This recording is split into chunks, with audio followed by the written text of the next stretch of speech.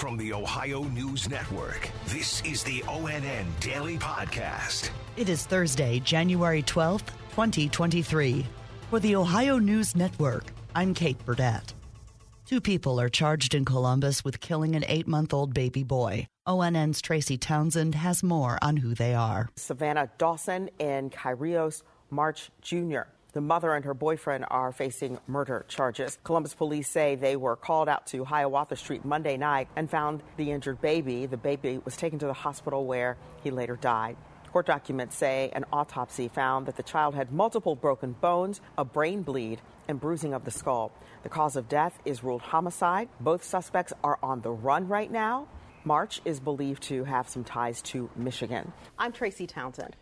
New information is coming to light after a fatal shooting in a northeast Columbus suburb on Tuesday night led to a multi-state manhunt. According to multiple 911 dispatchers, 29-year-old Rodney Perry confessed to them that he shot his ex-girlfriend. ONN's Kevin Landers reports that it happened while police were just a few feet away. Prior to the shooting, surveillance video shows a Minerva Park police officer and a Mifflin Township police officer waiting in line to get their food inside Hothead Burritos. Police tell us the suspect told his child's mother on the phone that he would not go back to jail and would rather be shot by police. He also told dispatchers he had multiple rifles in his truck. Police learned he had a suspended concealed carry weapons permit out of Madison County. Perry was apprehended nearly 7.5 hours away in Concord, North Carolina. Police say he surrendered without incident. Police are declining to discuss a motive in this case until they learn more details. In Blendon Township, Kevin Landers.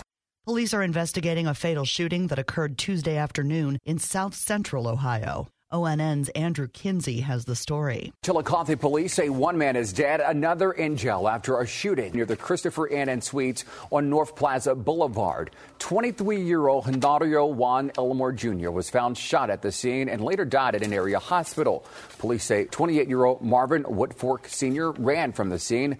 They later found him in the woods and arrested him. I'm Andrew Kinsey.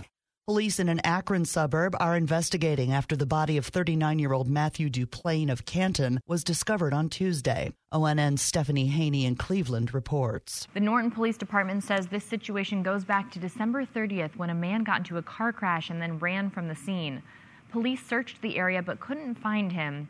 The search picked back up and a cadaver dog alerted officers to the sewer grate near the intersections of Route 585 and 21. When officers looked inside, they found the man.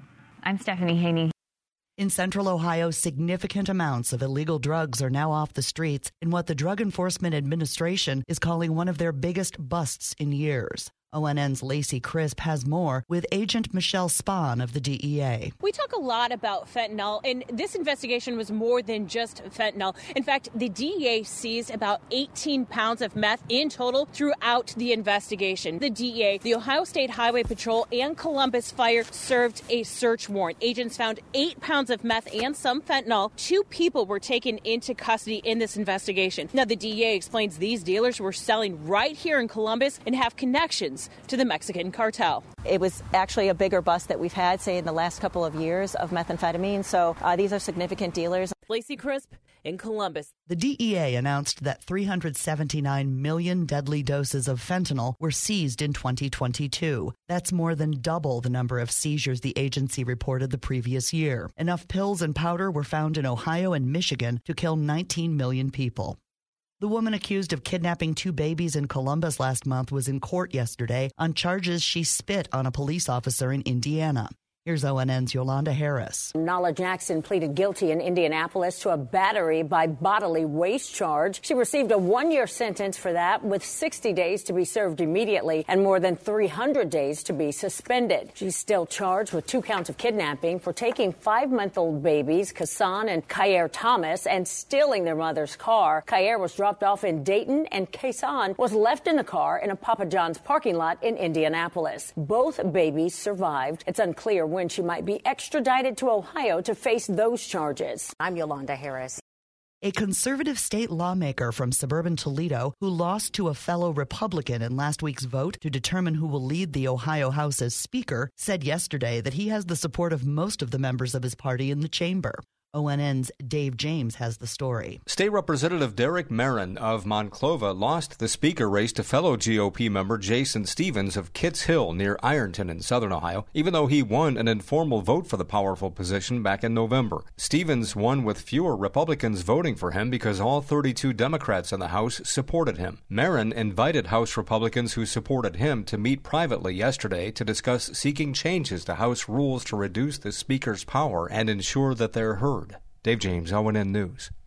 Ohio's Democratic U.S. Senator is weighing in on the news that President Joe Biden apparently had classified documents in his possession. Senator Sherrod Brown says he believes Biden's situation is different than that of former President Donald Trump, who delayed and attempted to block the return of the documents. I think the president needs to come forward and say what happened. I mean, to make the comparison with the former president hiding documents and taking them to a faraway location obviously is not similar, but all presidents should have to be held to a high standard, and that means President Biden needs to explain what happened and make sure that people understand it. Brown said perhaps there should be more oversight of classified documents.